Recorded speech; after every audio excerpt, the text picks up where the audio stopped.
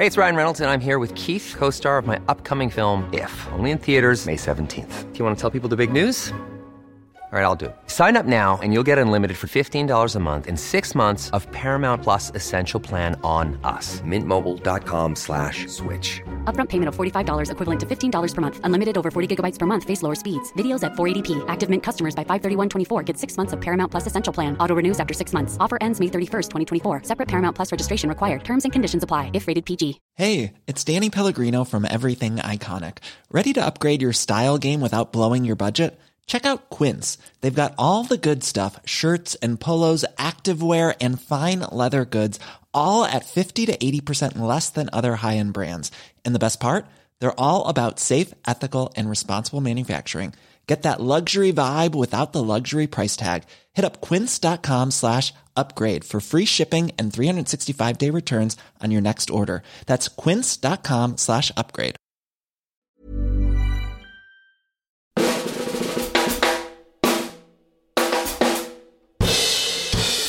This week on Truth and Movies, Mutants Assemble is the last stand for Professor Xavier's gifted youngsters in X-Men Dark Phoenix. Are you a scared little girl who answers to a man in a chair?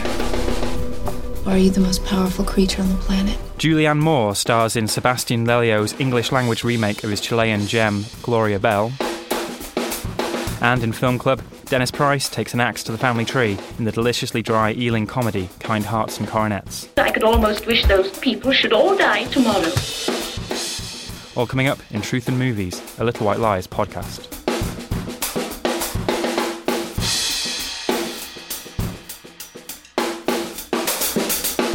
Yes, welcome back, listeners. It's Michael Leader here in the host's chair, sitting across this week from Simran Hans of The Observer. Hello. And Campbell Le Campbell. Hello. How are we doing this morning? I'm doing pretty good. Yeah. It's a sunny, beautiful day. Mm-hmm. I'm ready to talk about X-Men. Are you ready to talk about X-Men as well, Cam? I suppose, yeah. I mean, we should just get on with it, really. Yeah. The Dark Phoenix waits for no one. She has risen. She has risen, and we have risen early to talk about her. Let's start with X-Men Dark Phoenix.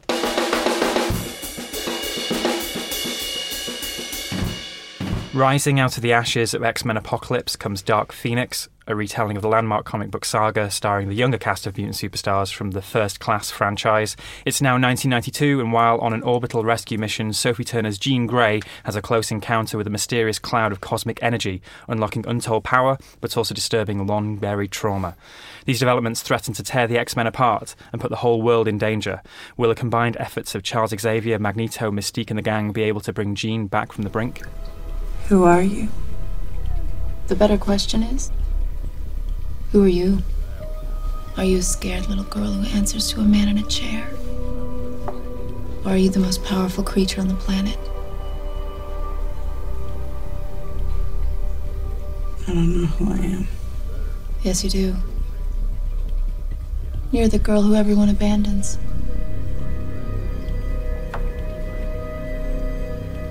Maybe they had good reason. Because what's inside you? You're afraid of it because you think it makes you bad, evil. All the words you've been taught to keep you in line. Words created a very long time ago by men with very little minds. They can't begin to comprehend what you are. Even your X-Men. So a clip from Dark Phoenix there. Sophie Turner talking with Jessica Chastain's mysterious figure who's tempting her towards perhaps pretty disastrous character choices there. So Cam, we are 20 years into the X-Men franchise now. We've had a very wayward journey to get here. Different timelines, different casts. This is the second time we've seen the Dark Phoenix story mangled by the film franchise. How do we approach a film like this? Are you still on board after Apocalypse, etc.? Like you said, the franchise has been around for 20 years, and that's the majority of my life. So it feels like all of the signifiers of an X-Men movie are just, you can just kind of recall them. When you say X-Men movie, you think battle in suburbia, cop cars get flipped over, and this movie seems to kind of just replicate everything these films have ever done, just kind of note for note. It's very one track, and it's strange to talk about because it's meant to be the end of this franchise, but it seems unintentionally, I suppose, because of the whole Disney-Fox merger, but It doesn't really function that way. It's such a strange film because it feels like the end of a TV show that we haven't seen. Yeah, okay. It's such a strange one to talk about because all of the off-screen drama is very present. Even in the interviews on the junket circuit, you had the cast and crew talking about how they had to reshoot the entire end of this film because a similar ending happened in a Marvel movie. We know which one. Well, exactly. Well, we now know that Disney have bought out Fox and are putting the brakes on this franchise. But then we also do have New Mutants, another one, limping out into cinemas next year. It's quite hard to put all that to the side, but let's try and do that. So, Simran, how can we tackle this film? Is it an enjoyable romp? Is it an epic adventure? So let me preface this by saying that I'm pretty non-committal about the X-Men movies. This film's set in 92, that's the year I was born, and I grew up with them in the 90s, you know, watched all of those films, was into Hugh Jackman, Anna Paquin, like James Marsden. I'd forgotten James Marsden was in those films. So I have a certain nostalgia for it, but I'm not really a completist. I think I've seen most of them, but I don't really know lots about the comics. I don't come to it with any of that context or knowledge. I just quite like these movies. I'd seen and really liked First Class. I love the tension between Charles and Eric and all of the kind of bubbling, simmering, weirdly kind of flirty energy between the two of them. And I may or may not be referring to the Tumblr fan fiction between the two that somebody sent me in the... when did it come out? 2011? Around then, yes. Yeah, yes. Around that time. Okay. You know, I have dabbled. And so... How was it? You know what? Some of it is very well written. Some of it is very well written. But basically, yeah, I like First Class and I like those two actors playing off each other. And so that's kind of where my general interest in this film is, in kind of seeing these two interact with each other.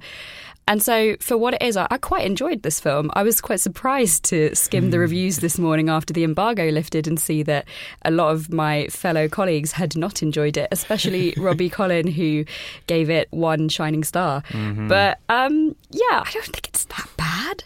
I do think there is something to be said for these films being kind of stretched out over so many different movies and actors having to fulfill contractual obligations and certain actors giving it more energy than others. Yeah. I think James McAvoy is still very good in this film. I think Michael Fassbender is over it. Oh, really? Well, this is the thing. Back in 2011, Fassbender, McAvoy and Jennifer Lawrence and all signed contracts for a long time. And then their relative stars have risen or fallen in the time since, or their tastes have changed, their interests, their ambitions. But imagine how you felt in 2011 if you were given the promise of lots of money and you'd had quite a good time making this film and you'd gotten along with the people. You thought, well, you know, I could do this again. That's how I'd feel probably.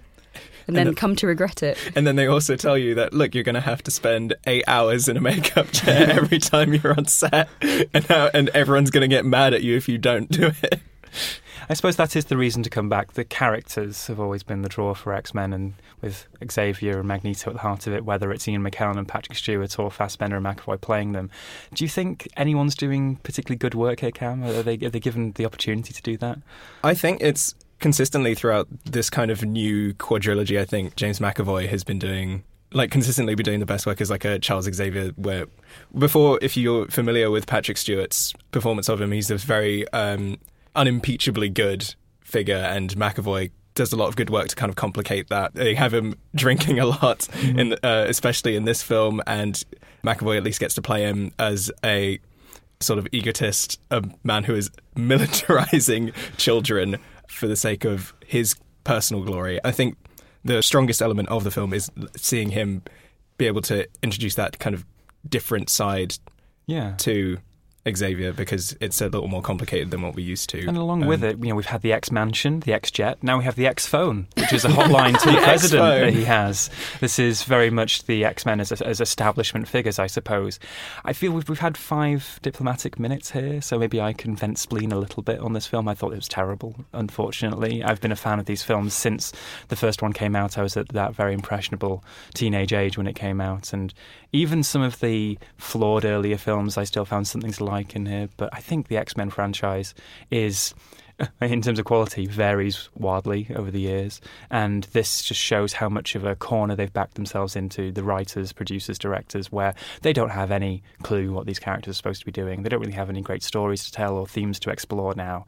They've, time and again, hammered the same dichotomy that exists, the binary between Xavier and Magneto, of whether you should integrate or whether you should revolt against the status quo.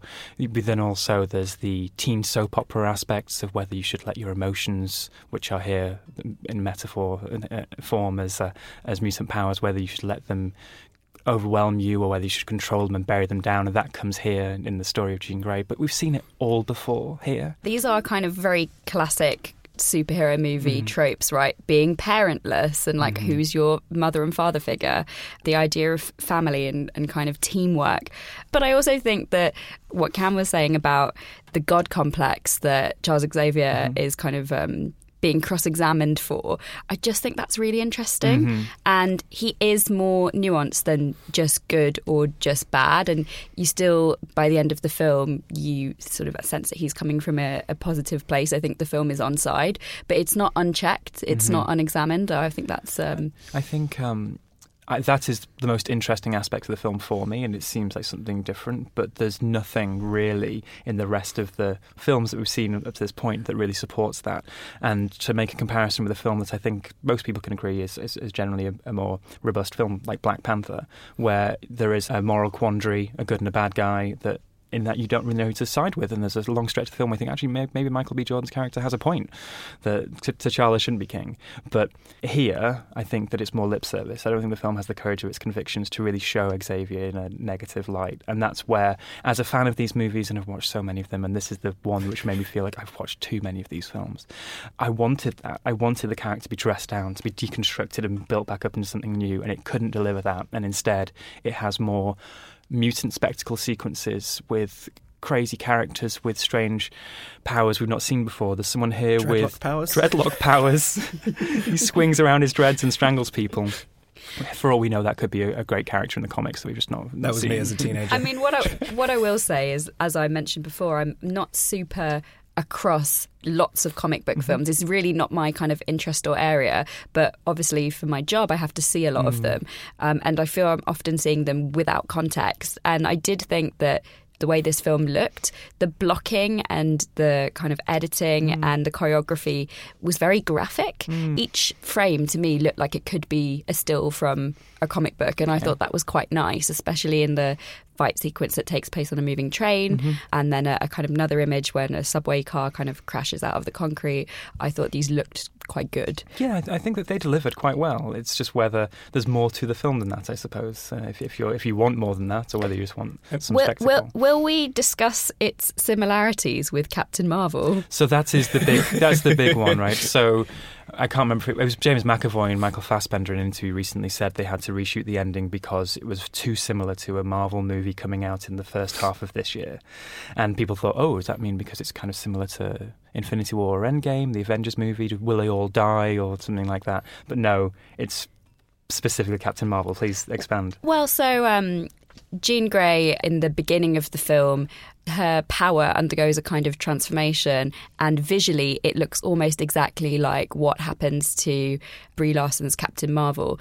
The way the power manifests is this kind of liquid light show, and it looks almost identical. There's also a moment where the character, who is female, is told that she's got to control her emotions, and her emotions make her weak. And in fact, then she's told that her emotions actually make her strong, or that's what she decides. There's also the element of repressed trauma that is apparent in both of these characters. And I thought that the Jean Grey arc worked better than Captain Marvel. I found the sort of trauma stuff quite vague, not very well drawn in that one. Maybe it's because I'm perhaps more receptive to the sort of family stuff that was in this one, I'm not sure, but I did find myself thinking, I've seen this before quite recently.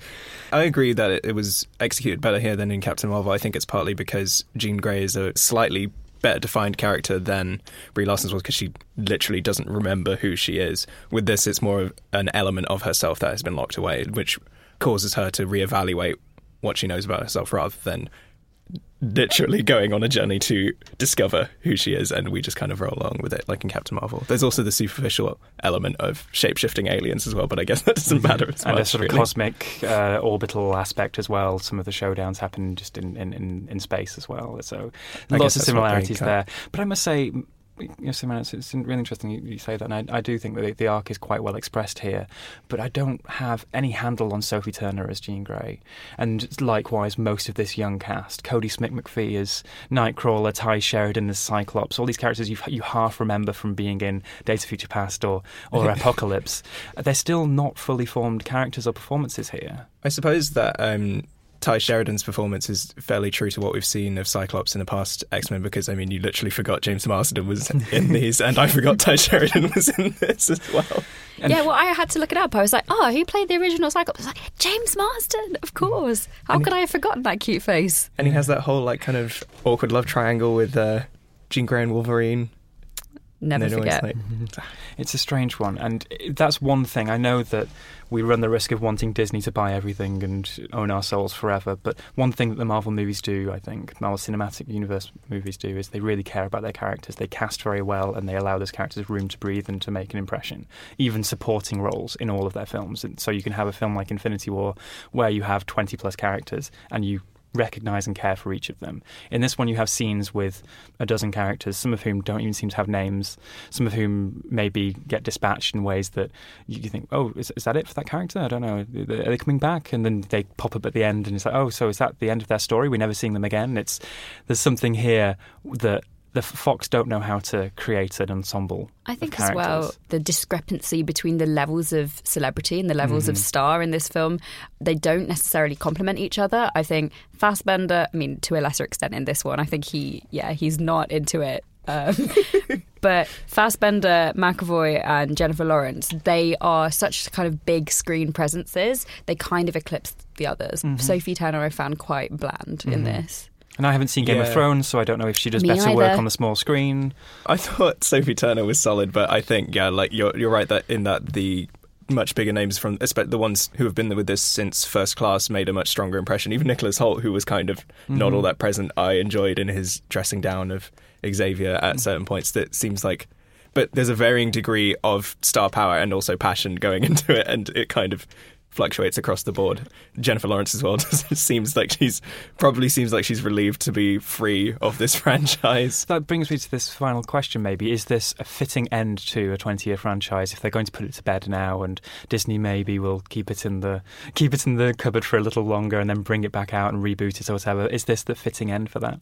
I suppose, in the sense that it is a film that seems like most other X-Men movies. Okay. Did it pay off for you, Simran, going back to the fanfic period or the Hugh Jackman stan period? Well, okay, without wanting to spoiler it, there is a scene that sees those two reunited, and I will tell you it's in an exotic location with a very famous landmark in the background when we pan out, just in case we haven't realised where we are. A famous phallic landmark as well, I must say. I'm sure the fanfickers will be all over that. Exactly. Let's put some scores on this. Campbell, I'll come to you first. I was, for anticipation, I was a 2 on this. I felt a little bit burned out on X-Men movies for a while, and enjoyment 3. I thought it was fine. There were moments where I did enjoy myself. You mentioned the set piece on the train earlier. I thought that was a really well choreographed bit of action, and in a lot of instances there were moments that felt connected to the real world in a good way, and then it would kind of offset it with CGI goop. And then kind of in retrospect to it just felt like the positive moments just kind of overshadowed by things that were just overly familiar or well-trodden ground, especially for someone that wrote the same film 13 years ago. Simran? I'd probably go in anticipation like a 2. I kind of forgot it was coming out. And then enjoyment, probably, like a solid 4. I came out and I was like, woo, X-Men. But actually kind of discussing it and analysing it and thinking about it, I'd have to bump it back down to probably a 3. I didn't think it was bad. I definitely didn't think it was as bad as you thought it was, Michael. But well, yeah, spoilers. It wasn't for my the best. Scores. For me, it's 2-2-1. Oh, it's a 1. Fox themselves knocked down the anticipation. I think they're trying to bury this film. They did not seem confident in the marketing. They didn't seem confident in the junketing, the press tour at all on this movie. And yes, as I said, this is nothing new. Characters that I really should be rooting for, I don't have a handle on. And some sporadic scenes of enjoyment, some performances, but there's a glass ceiling there for me of enjoyment. And it's time to put the X-Men franchise to bed. I'm quite happy to not see another one for many years. Although there is another one coming next year, New Mutants. Who knows if that's going to be any good? If that's a real movie, I guess. Does it even exist? That one has another Game of Thrones actor in, right? That's, Maisie Williams. And Anya Taylor-Joy, and the other actress from Split. There you go. So I must say that they did reshoot some scenes in this film, and how jacked James McAvoy was fluctuated, and I wonder whether it's because he was in form to play the Beast in Split and Glass at certain points. Anyway, that's just another behind-the-scenes tidbit for this film. It sounds like we have a very varied response to Dark Phoenix around the table. Let us know what you think if you do see it. Up next, we have Gloria Bell, starring Julianne Moore.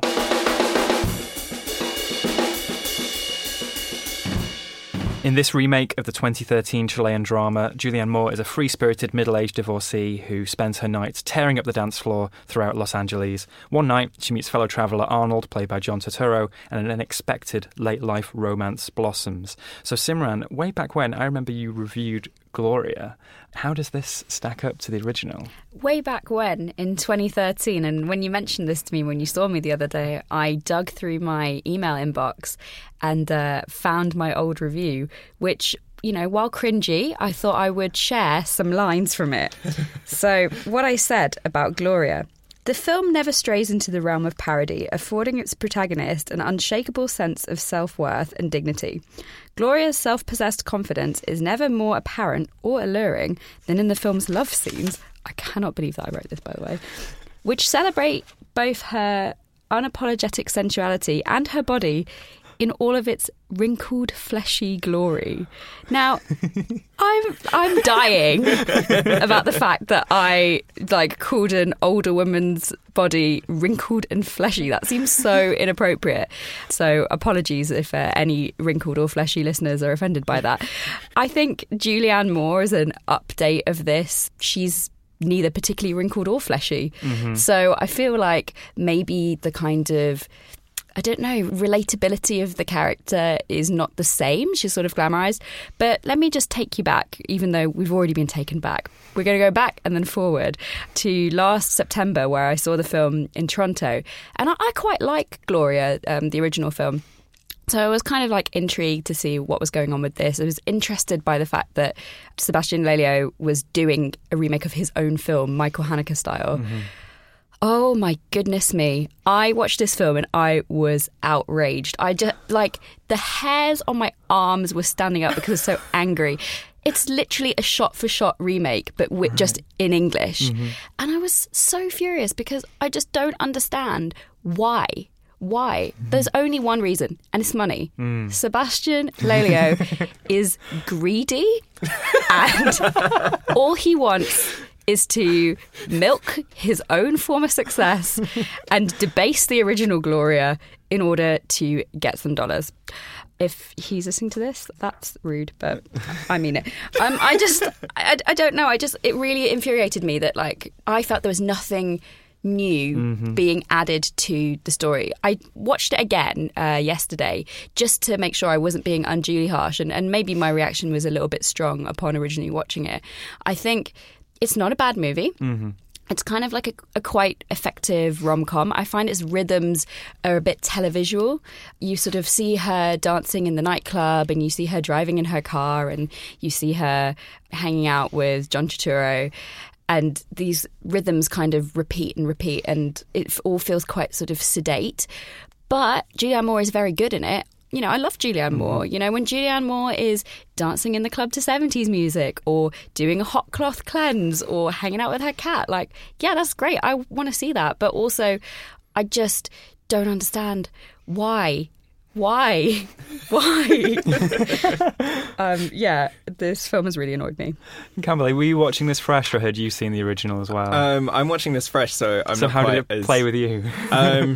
I think just pretty middle of the road again, as the second remake by the initial creator that we've discussed in this episode. Even not having seen Gloria, it didn't feel all that fresh to me, and as I was watching it, a housemate kind of popped their head in and just kind of looks at it and just goes, see, the problem with this is that it's Julianne Moore and not someone like more relatable. Not like as an affront to Julianne Moore, who's a superb actress, but like it's telling the story of someone like kind of, I don't want to reuse the terms wrinkled and fleshy, but I can't get it out of my mind now. I would like to clarify that it was wrinkled and fleshy glory. Yes. Wrinkled and fleshy glory. Good wordplay.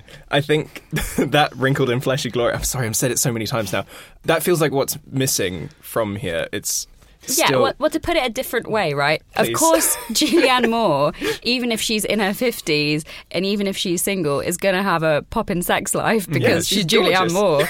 Which is not to say that Paulina Garcia is not also attractive, but there was something less glamorized about her portrayal. I will say some things that I enjoyed that they kept from the original movie.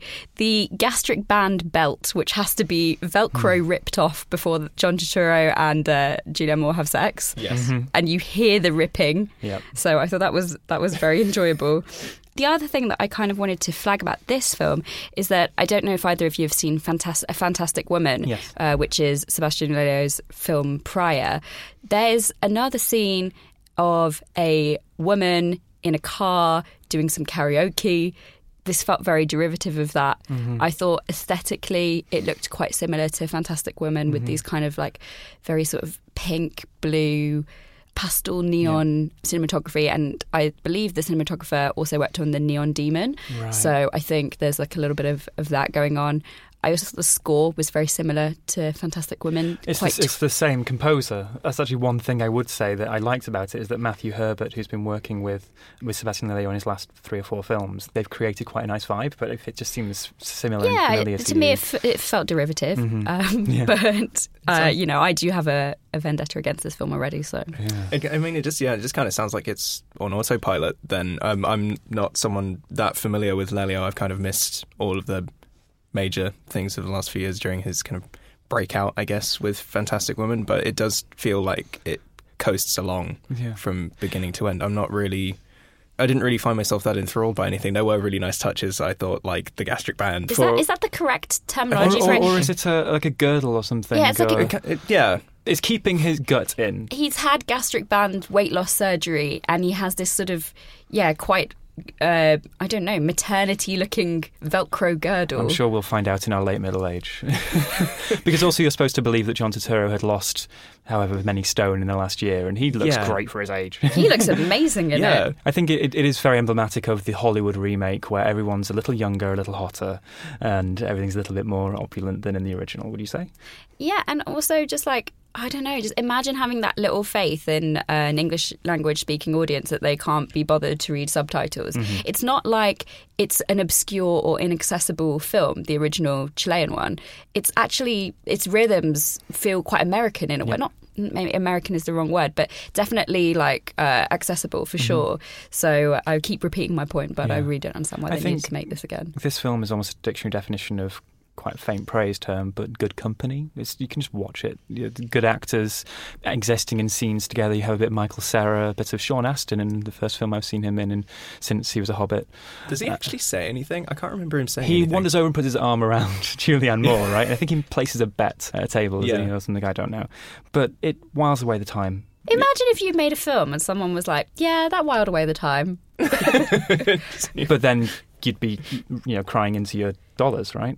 Yeah, well, exactly. if your hypothesis is correct, Simran. I mean, I think it probably is, but...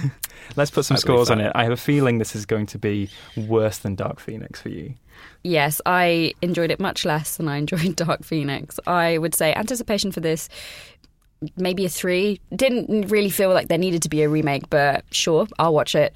Upon watching, probably like a 2, and on reflection, still a 2. 1 is not fair because I don't think it's incompetent, but I don't like it. Camberley? I am fairly straight down the middle on this one. I think anticipation was a 3. I'm not familiar with Lelio's work. I hadn't heard great things about this coming in, but I guess I was just kind of ready. I was like, I could watch Julianne Moore party for a while. Enjoyment, a 3. It kind of just sailed past. I didn't find anything really outstanding about it. It just seemed, I don't know, it just seemed very locked into a kind of mellow rhythm, and nothing really grabbed me all that much. I guess in retrospect, a 2, knowing what I know now, considering that none of these ideas came from even an original place for him, it just kind of makes it, like, it just kind of sours the rest of it for me. I'd say 3-3-2 for me. I like Julianne Moore a lot. She's one of my favourite actresses, so I was expecting something for her, and she delivers a fine performance, but it's not exactly a must-see essential film. In fact, it's very inessential because you could just go and watch the original, and it sounds like we would recommend that one. And yeah, if you liked this film even a little bit, I would definitely recommend going back and watching the original from 2013.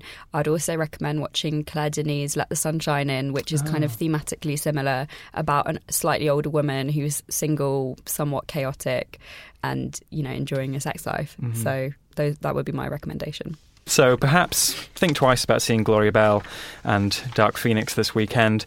But we have a blast from the past. From 1949 in Film Club this week, we have Kind Hearts and Coronets, released for its 70th anniversary, up next in Film Club. Ryan Reynolds here from Mint Mobile. With the price of just about everything going up during inflation, we thought we'd bring our prices down. So to help us, we brought in a reverse auctioneer, which is apparently a thing. Mint Mobile Unlimited Premium Wireless. How to get 30, 30, bit to get 30, bit to get 20, 20, 20, bit to get 20, 20, bit to get 15, 15, 15, 15, just $15 a month? Sold! Give it a try at mintmobile.com/switch. $45 up front for 3 months plus taxes and fees. Promo rate for new customers for limited time. Unlimited more than 40 gigabytes per month. Slows full terms at mintmobile.com. Since 2013, Bombas has donated over 100 million socks, underwear, and T-shirts to those facing homelessness. If we counted those on air, this ad would last over 1,157 days. But if we counted the time it takes to make a donation possible, it would take just a few clicks. Because every time you make a purchase, Bombas donates an item to someone who needs it. Go to bombas.com/ACAST and use code ACAST for 20% off your first purchase. That's bombas.com/ACAST, code ACAST.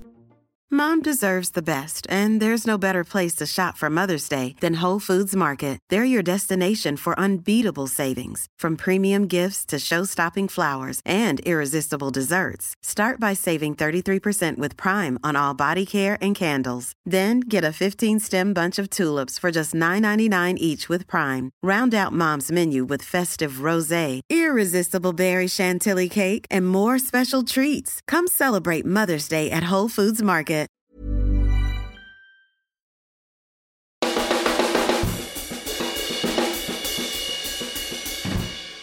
So this week, the BFI are re-releasing the Ealing Studios comedy Kind Hearts and Coronets just in time for its 70th anniversary of its initial release. Dennis Price stars as a young man cut off from his aristocratic roots who decides to cleave his way closer to the family fortune that he believes is rightfully his. To get to the top of the family tree, though, he first has to get through 8 members of the Gascoigne family, all played by Alec Guinness. It's very stupid, and one day you might be Duke of Chalfont. The Gascoignes were the obstacle between me and my birthright. I could almost wish those people should all die tomorrow. I suddenly conceived a brilliant idea. What could I take from them? Perhaps their lives. My late son. A great loss. I really wouldn't be surprised if you murdered them all. One could almost believe there was a curse on our unfortunate family. Indeed, sir, one could. It took a mere 3 minutes to substitute petrol for the paraffin. What is it? Oh, they're just burning some leaves at the bottom of the garden. Is that the official trailer? That's a very amped up trailer there for Kind Hearts and Coronets, which sounds like, I don't know, Sherlock or something. A lot of instant here. This is a very sedate Ealing comedy film, very stiff upper lip, right? Yeah. I'm not sure I agree with that. I think it's quite sexy and... bubbling under the surface, though. It's not as amped up as the trailer would suggest. No, the trailer suggests action thriller. A little bit, yeah. Drums, Maybe a chase scene or two. We do have a listener comment from The Futurist here who calls it a brilliant Julia Gillard comedy with Alec Guinness' 8 sparkling facets of this movie gem. So let's start with Alec Guinness then. I guess most people know him from Tinker Tailor Soldier's Pie, Star Wars, maybe a few David Lean movies, but I think this is maybe the best he's been. Would you agree? I don't know. He's very funny in this film. Mm-hmm. I really like it. I think it's just very witty and smart and flirty and fun. I really enjoyed it. Although, not to derail the conversation away from Alec Guinness, but I did want to say that because this is a restoration, Studio Canal putting it out, there's a disclaimer at the beginning of the film. I don't know if you guys saw this, if you were watching it on a screening, you didn't. I went to a screening of it.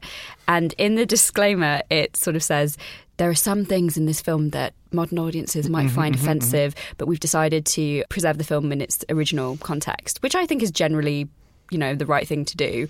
But the whole movie, I was like, when's it going to come out? When's it going to be racist? When's it going to be racist? When's it going to be racist? And we get through the whole movie and I was like, I can't figure out what this disclaimer was for. And then they say the N-word about 5 times, quite unnecessarily. And I was like, oh, there it is. Yeah, I think that was even controversial at the time. I didn't have the warning. I watched an old DVD copy of it and I was just like, this is very kind of modern. I really like this kind of dark humour it's got going on, and then it just that happens it's like the penultimate scene of the film. Yeah, it's done so well.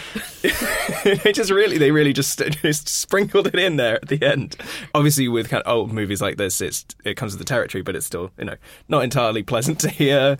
So you're pro disclaimer? I suppose I'm pro disclaimer, but interesting. It's not like I fainted or anything. I didn't faint either. Yeah. But I had the disclaimer, so... Yeah, so you were prepared. I guess you'd be prepared for worse. I'm not really sure what the best way to handle that sort of thing is. I'd characterise it almost personally as the older white relative who, you go and see for Christmas or Easter or something, you're like, oh, we're getting on, this is really great, why not see them more often? And then you're like, oh... as you're leaving... They may say something that makes you remember, this is from 1949, this film. Yes. But I suppose it's a very small part of the film. No, it's tiny. I just thought it was anecdotally amusing. That is funny. I didn't know about the warning, actually. Outside of that, though, I think there's some pretty dark jokes in there that I didn't expect. A sort of dry, cool, detached sense of humour. Yeah. So should we discuss the plot a little bit more so people have a bit more context? Yes. The film is essentially about a duke who is being executed the next morning. He's receiving capital punishment for crimes that we're not entirely sure of, and he's in his cell the night before writing his memoir, and we flash back and find out how he ended up there. And he is supposed to be a duke by birthright, but there are many people in the way. And so he decides, as revenge for his mother dying and her not being able to be buried in her proper family grave, that he will take matters into his own hands and off all of the people who are in line for the dukedom before himself. There's also a love triangle between the girl that he grew up with, who's sort of more kind of generally middle class, and she is amazing. She's wonderful. This character called Sibylla, who is played by Joan Greenwood. She's so sort of snooty and posh, and she's got this great, dirty laugh. She's amazing. Her voice is fantastic as well. It's so posh and plummy. Then there's the wife of, I think it's a cousin or something, who he takes a shine to, and she's much more refined, and he keeps ping-ponging between these women and sort of trying to play them off against each other, which is quite amusing. He's quite a sort of... I don't even know what the word is, maybe a player. Byronic, Bachelor. I think, would be a word for it. But then Dennis Price has there are so many aspects behind this film that almost queer the narrative. Robert Hammer, the director and co-writer of the film, co-adapter of the film anyway, closeted gay man. Dennis Price as well. There's so much there bubbling under the surface. So even though it is quite a sexually charged film, that it's also quite uncommon and distinctive in those relationships. And the way that he is simultaneously taking down the hierarchy of the landed gentry, but then also trying to wheedle his way in, seems very contemporary as well. Definitely. And I don't know about you guys, but Dennis Price really reminded me of Richard E. Grant. Oh. That was the vibe that I was getting from him. No, you were both making faces at me No, that's something I didn't thought of, but entirely agree with. I went on a more superficial level and I was like, this guy kind of looks like Peter Serafinowicz. Interesting. I think he's so fantastic. I love his just kind of... he just kind of has this kind of very poisonous air to him, but it's very refined. He delivers just these very funny put-downs in the exact same cadence that he'll make a really grim joke about someone dying in childbirth, which is just probably maybe the most tasteful way I've seen a horrible joke delivered. But he's just got this delivery that it just... I'm at a loss for words right now, sorry. And same with his narration all the way through as he's describing him working his way through the family. And it's very funny. I mean, he's obviously having an affair with these two women, and he flashes back to his school days, and he's like, oh, I never had a problem with the Sixth Commandment in those days. Yes, I love that line so much. It's so well written. There was another bit which I really loved when he's talking to Sibylla about her fiancé Lionel, and she's complaining about how he's kind of just always interested in something else, and she's just like, he claims he wants to improve his mind, and he goes, well, there's plenty of room, just like within like a second. It's wonderful. She also says, I wrote it down because it made me laugh, she said, it's awful to dance with dull men and have to laugh at their jokes while they tread on your feet. And I was like, yeah, it is. Mm-hmm. Extremely true. So, particular scene, line dialogue aside, would we recommend this film? Yeah, for sure. It's very funny. Mm-hmm. And I would say it's generally a sort of family-friendly film. Yeah. You know, you could get away with watching it with people of different generations, but also the humour is weirdly adult. I don't know what the rating of this film is. I guess it's like a PG or something. It must be a PG. But it's witty. It's more, the humour is more dark than you would expect, or than I expected. Yeah, I think it would be fairly palatable for a family audience because like a lot of the darkest elements of the humour are just kind of like they're kind of draped in innuendo. Like it's very strong implications about things. Like I was saying with like that particularly dark joke, it would just be him like kind of just crossing off names on a family tree rather than saying like, oh, I'm glad this happened. Yeah. So racial epithets aside, I think, it's a very kind of palatable film despite its darkness. I don't really know that much about the Ealing comedies. I feel I haven't really seen very many. I don't have a good context for like where this fits in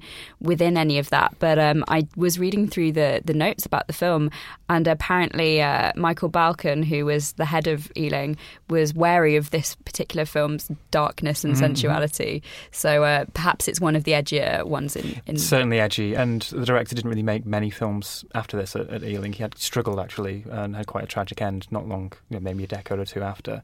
But this is certainly more kind of savage and poisonous and satirical than Ealing comedies usually are. They're quite frothy, but then usually the status quo will right itself in the end, whereas this is something a bit... And also the sexual content as well. Sexual suggestion is different. But let's wind back to Alec Guinness. Yes. So I love the story that he received the script and they said, would you like to play 4 roles? And he responded with, how about 8? He actually ends up playing 9 because he also plays a character in Flashback that we always forget about.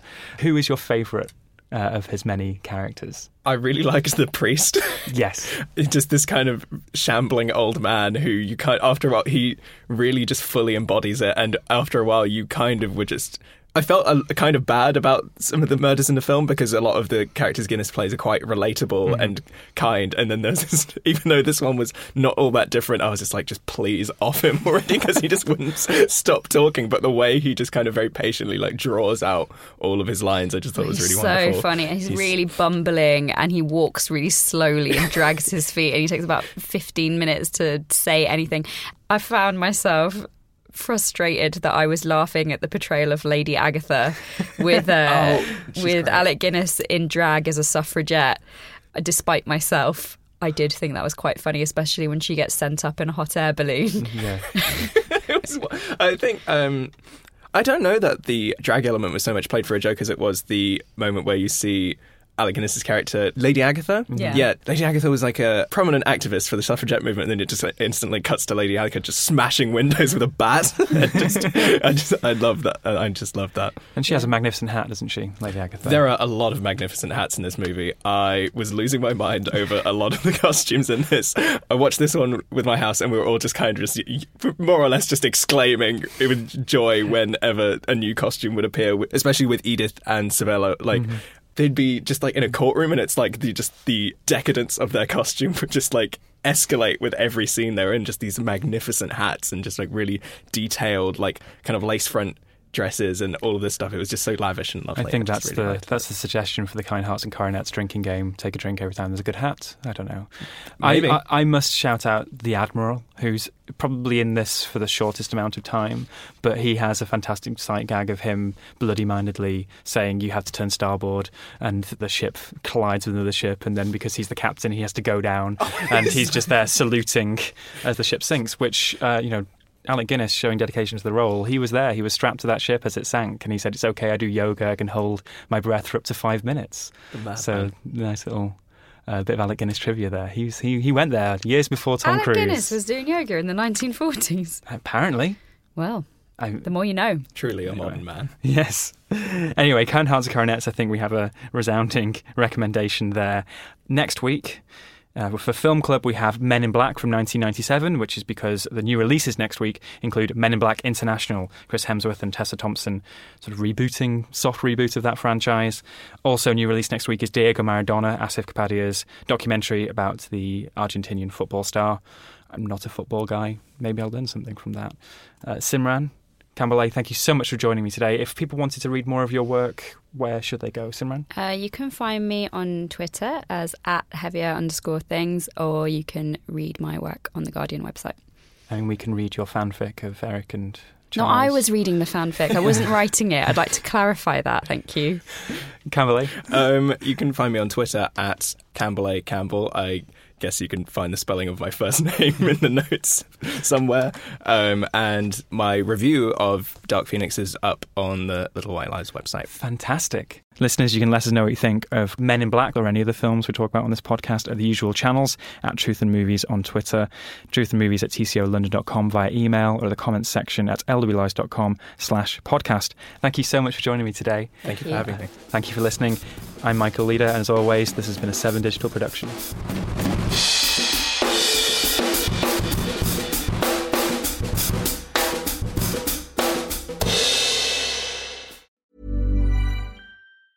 Planning for your next trip? Elevate your travel style with Quince. Quince has all the jet-setting essentials you'll want for your next getaway, like European linen, premium luggage options, buttery soft Italian leather bags, and so much more. And is all priced at 50 to 80% less than similar brands. Plus, Quince only works with factories that use safe and ethical manufacturing practices. Pack your bags with high-quality essentials you'll be wearing for vacations to come with Quince. Go to quince.com/pack for free shipping and 365-day returns. Imagine the softest sheets you've ever felt. Now imagine them getting even softer over time. That's what you'll feel with Boll & Branch's organic cotton sheets. In a recent customer survey, 96% replied that Boll & Branch sheets get softer with every wash. Start getting your best night's sleep in these sheets that get softer and softer for years to come. Try their sheets with a 30-night guarantee. Plus, get 15% off your first order at bollandbranch.com. Code BUTTERY. Exclusions apply. See site for details.